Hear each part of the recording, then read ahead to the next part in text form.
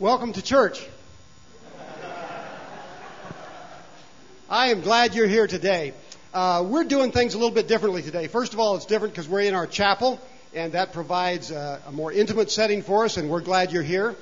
And secondly, I'm going to preach a little differently today, and what that simply means is I'm breaking up the sermon into 3 different parts throughout our worship time together. And I would really like to know what you think about this, and Joanna did a great job of mentioning our communication card, and that's a place you can express to us how you experience worship in the chapel and just how you experience today, and we would really like your feedback. Now, I've got one favor to ask. Sign your name. You know, if you have an opinion, you ought to own up to it, and just sign your name when you turn it in. So we would really love to know kind of what you think about worship today in the chapel, and I sometimes like to change things up. I get bored easily. And so I do think variety is the spice of life. And so let me know a little bit about how you experienced the sermon as well today. And I would really appreciate that. We are in the chapel today worshiping the Lord and talking about our theme for 2008, which is Connect 360. Yeah. And we began by talking about Connect 360 ought to remind us throughout the year of our connection with God. And I hope as you see this theme throughout the year, you're going to ask yourself, am I connecting to God? How am I connecting to God? What does that mean for me right now? And we have a verse, of course, to back that up, right? And we'd like to say it together. You've already memorized it, right? Well, let's say it together. This is from Matthew chapter 22, and these are the words of Jesus. He said to him, "You shall love the Lord your God with all your heart and with all your soul and with all your mind. This is the greatest and first commandment." And we talked a little bit about what it means to love God and connect with God last week. Now today, Connect 360 is not only about your connection with God, it's about your connection with the church. And Jesus followed up this first great commandment with another commandment in the following verses, and I'd like for us to read that together, and that's also a part of what we're memorizing. Would you read with me? "And the second is like it, you shall love your neighbor as yourself. On these 2 commandments hang all the law and the prophets." So we're going to talk about what does it mean to connect to the church. Why church? What's the church about? And I invite you to join in today talking about church matters. Would you stand up with me and just turn around and welcome somebody to church? We're going to have a new name for the old First Church. What is church? In fact, I think what I'd like to start with is the sentence completion, what church is not. So I want a little feedback here, a little help. How would you end that sentence? Church is not... Okay?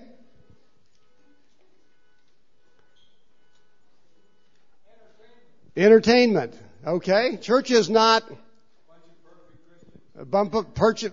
Yes. What else? A bunch of perfect Christians. Thank you. What? Membership? Not a membership. Okay, what else you thinking? Social club? Yeah? It's not about me. Well, okay. I was beginning to wonder. Hope you have a worship folder. In there is an outline, and I want to talk to you a little bit about what church is not, and then answer the question, what is church? And you've kind of already gone down the road I've been thinking about, but here are some of my answers. First of all, church is not all about me. And I hope you agree with that statement this morning. If not, maybe we need to keep talking. But didn't that video make a great point? And yet it does kind of touch a raw nerve perhaps for us as well. What else? Well, the church is not a building, as someone mentioned. I've got some pictures I want to show you of a church building. Let me see if you recognize that. Pretty good shot, isn't it? I flew my helicopter around and took a couple pictures. Let's look at the other one here. Actually, Susanna and Bryce Herkert are with the DEA. I'm not sure why they were flying around our church. But they sent me a bunch of photos. They're just outstanding photos of Old First Baptist Church building. And one other church picture, my favorite church building of all the buildings I've seen in the world, and I do like to go in churches, is St. Mark's Basilica in Venice, Italy. And the outside is interesting, but the inside is all mosaic. It's made out of, on the inside, the interior is all tile, mosaic tile, and it's gold. And there are all these biblical scenes around the church. You could spend hours and days in there just looking at the various scenes. It's a great place, and I enjoy that church. But church really is not a building. What else is on my list? Well, I put down the church is not a denomination. We are a part of the American Baptist family of churches, and we are interconnected with those churches, and we seek to do mission, have fellowship, and carry out our ministry in connection with American Baptist family and many other churches. But church is not a denomination. Another thing that's on my list, church is not the pastor's idea. Churches aren't pastors' ideas. We didn't start churches. And then one more, it's interesting, Glenn picked up on this. The church is not a place of what? Perfect people. It's not a place of perfect people. And if we expect perfection when we come to church, we are going to be deeply disappointed. You got it. So what is the church? I want to spend just a moment not giving you so much my idea, but looking in the Bible. Now, we're not going to turn to a bunch of Bible verses because it'd take all day. But I've listed those for you in the outline. You can look them up if you want later. But let's look at what the Bible says briefly about church. Now, if you were reading the Greek New Testament, the word you would run across is the word ekklesia. And that word simply means an assembly. It was often used in a political context of an assembly of people. And the New Testament writers picked up that word and used it over 100 times in the New Testament, and we translate it church. It's an assembly of people. Now, in the Bible, mostly it's used of an assembly of God's people. People that are called out of the world, people that have committed themselves to be followers of Jesus Christ, and they are called the church. And so this morning, as we think of that word, we are thinking of a group of people who who identify with Jesus Christ. Now, let's go a little further. Not only is the church an assembly of people, but it's important to remember that, first of all, the church is not a human idea. It's God's idea. God started the church. Baptists didn't start the church. Presbyterians didn't start the church. Catholics didn't start the church. It wasn't any denominational idea. Some committee of religious people didn't dream up the church. It's God's idea. And I think it's very important to come back to that truth this morning, that what we're doing today is not a human idea. This is not a human institution. Church really is God's idea. Jesus said, I tell you, Peter, you are Peter, and on this rock who's speaking? Jesus. Jesus said, I will build my church, and the gates of Hades will not prevail against it. Jesus started the church. Jesus died for the church. In Ephesians 5:25 we read, husbands, love your wives just as Christ loved the church and gave himself up for her. Jesus gave himself up for the church. The Bible says that he obtained it with the blood, that God obtained the church with the blood of his own son. Another translation says that he purchased the church with his own blood. That's an interesting thought. Jesus purchased the church with his blood. Now, a little survey, be honest with me, I'm not going to embarrass you, but I would like a show of hands. How many of you, if you were standing in front of the mirror or looking over your body, your physical flesh and blood, your body, the skin you came in, how many of you have a blemish on your body? If you don't raise your hand, I'm going to bring you up here. We're all going to look at you. So, Richard, did you raise your hand? Okay. Anybody not have a blemish on their body? You want to tell me about any of those? No. I said I wouldn't embarrass you, but, as you look in the mirror, wrinkles, age marks, pimples maybe, moles, birthmarks, scars, stuff happens to us, doesn't it? And we say sometimes we like to go and get it removed. In fact, as I was driving in today, I was listening to the news, and there was some product advertised that they would send you for free, and it'd start removing wrinkles around your mouth and wrinkles around your eyes, and that's what they were advertising. Now, why am I bringing up blemishes as we talk about the church? Well, in Ephesians 5:27, the Bible says this, that God's going to present the church to himself in splendor, I'm reading the scripture now, without a spot or wrinkle or anything of that kind, yes, so that she, the church, may be holy and without blemish. That's sweet. Wow. Can you imagine as you go to see God, you worry about this, you say, well, I don't know if I want to see God or not. And you show up and you look better than you've ever looked in your life because there's no spot, blemish, wrinkle, or anything of the kind. Now, he's talking spiritually. He's not talking about our physical body. I understand that. But nevertheless, it helps to think that way, that as we are presented by Christ in heaven, as we come to church, we are spotless, without wrinkle, and without blemish. The reference is in your Bible. You can look it up for yourself. Not a bad deal, is it? I mean, that's a great thing to think about. Jesus loves the church. The Bible says, husbands, love your wives.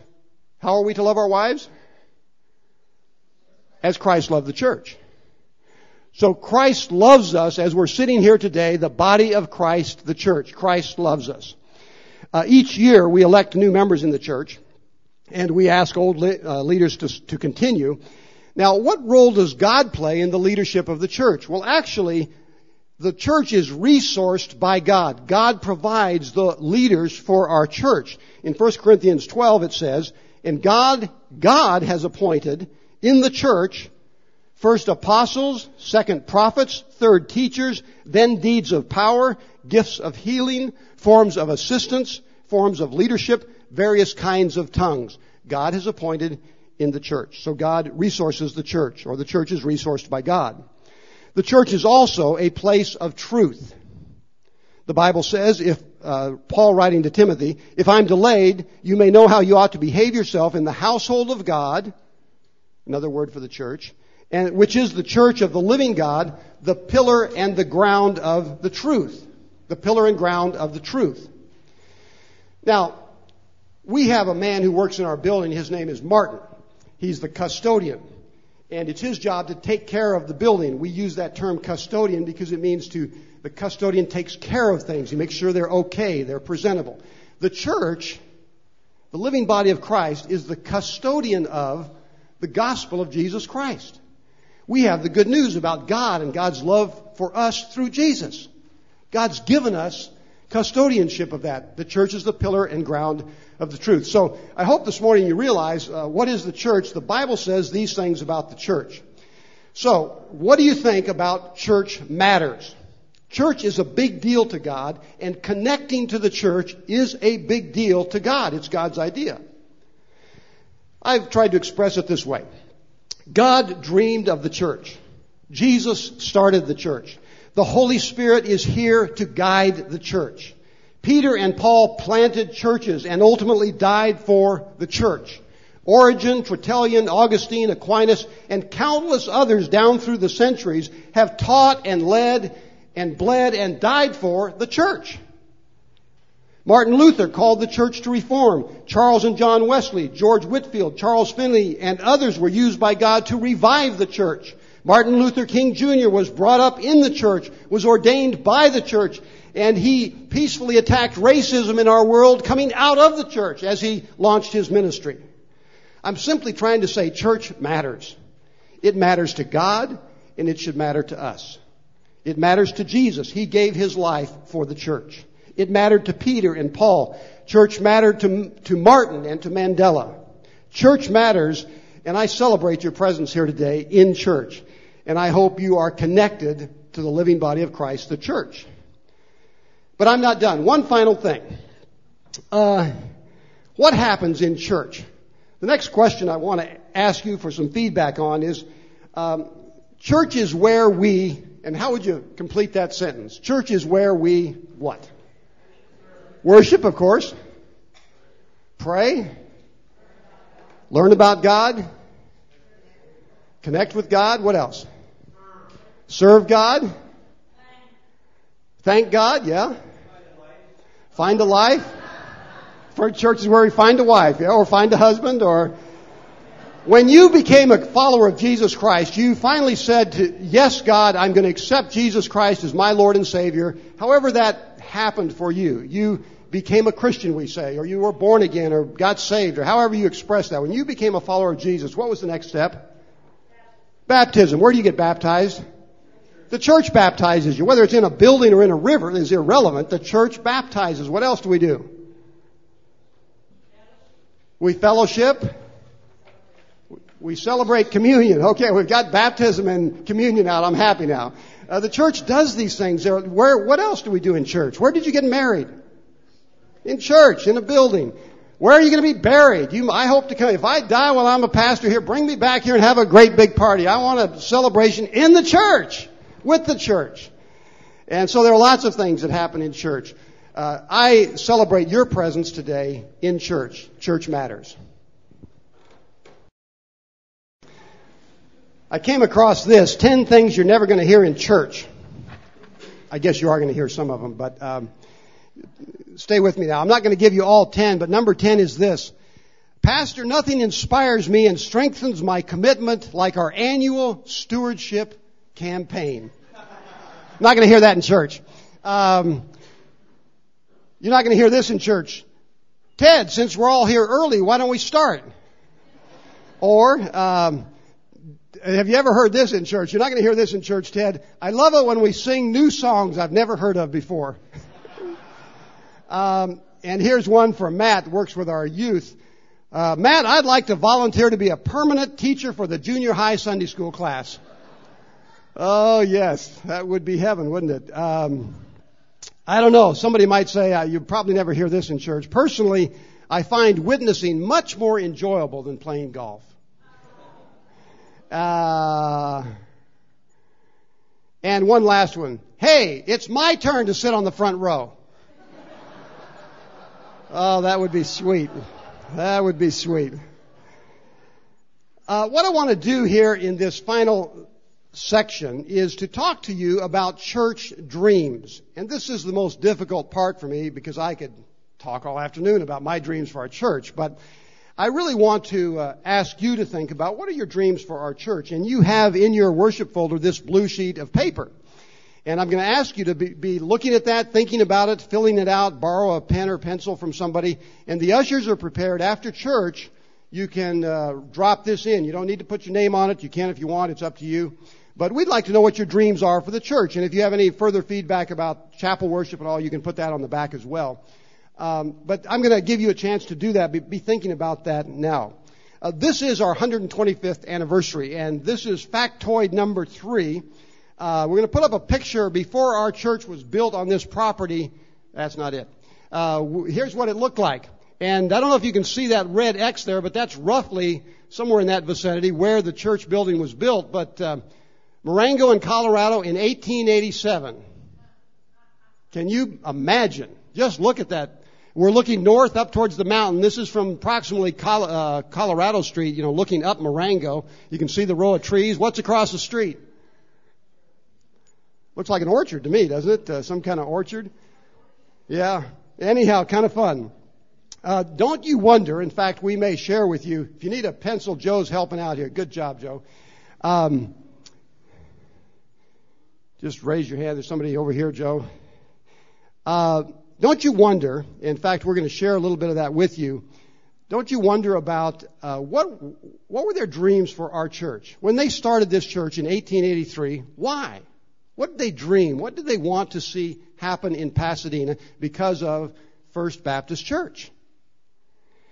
So I want to talk to you for a moment just about dreams for our church and what they might be. Now, one way we try to focus ourselves and express our mission, and we worked on this a couple years ago and put it together, is we have a purpose or a mission statement. And you all know it, right? They don't want to lie. Well, you're trying to learn. Anyhow, this is our purpose statement. Let's read it together. The purpose of FBCP is to make followers of Jesus who love, worship, and serve God.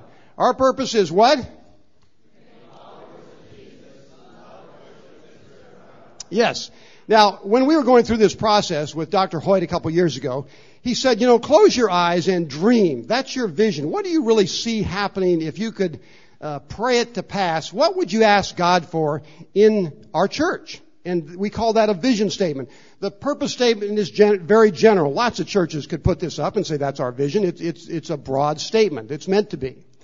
But the vision is a little more particular. Let me put up what we wrote a couple years ago, and this is I'm putting these things up to kind of prompt your thinking, to help you get in track. What is your dream for First Baptist? We said we see a FBCP in the heart of the community with a sanctuary filled with worshipers. Well, the chapel's filled with worshipers. Hallelujah. With a building filled for God's purposes. With a community filled with transformed lives. And finally, a world filled with disciples who share Christ's love. That's a big vision, isn't it? But that's one way we have tried to express our vision.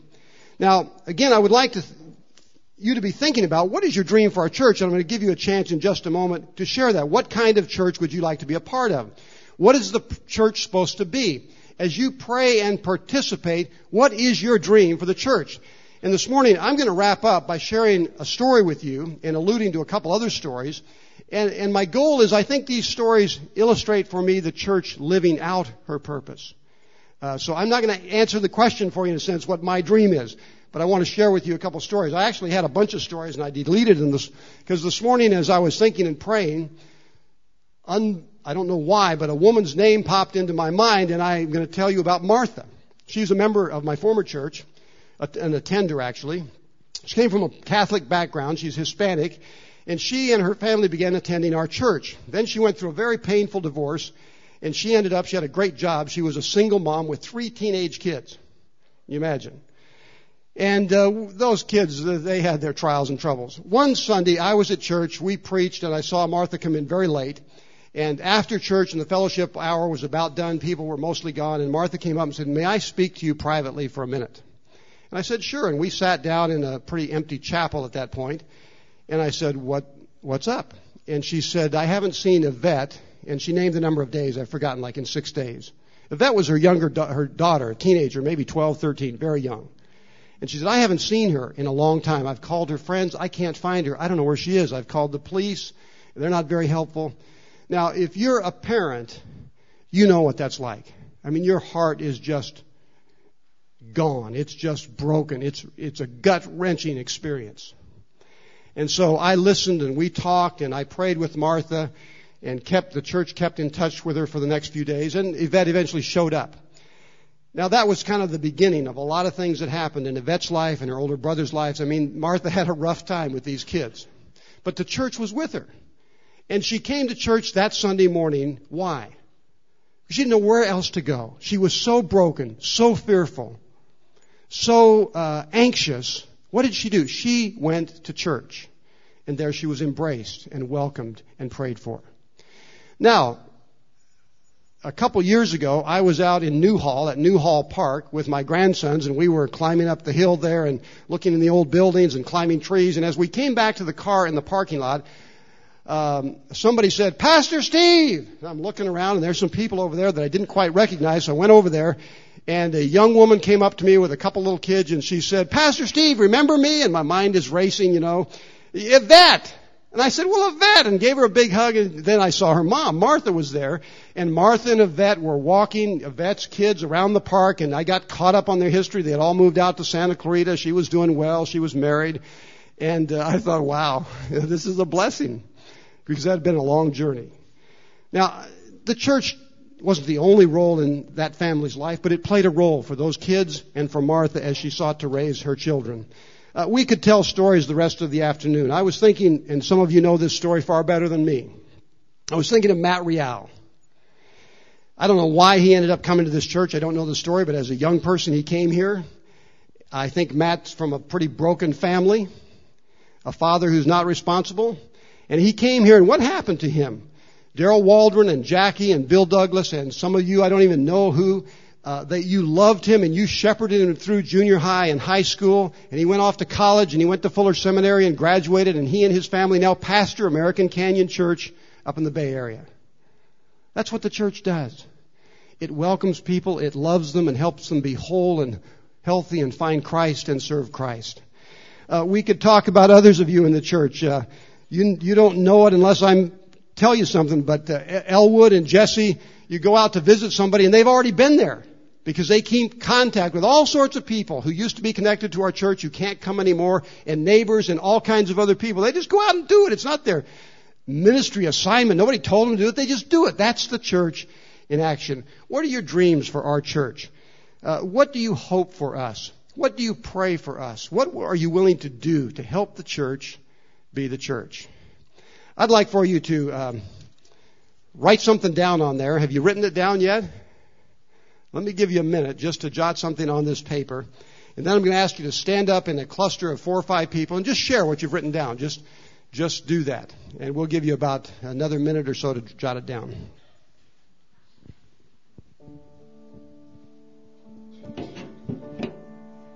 Just stand up where you are and just form circles of 3 to 5 people. Just stand up and share what you've written down about the church. Just this completion, my dream for our church is, and I want to give you 2 or 3 minutes to share that, and make sure that you don't leave anybody out. Look around you and make sure there's somebody there. Stand up and share, would you?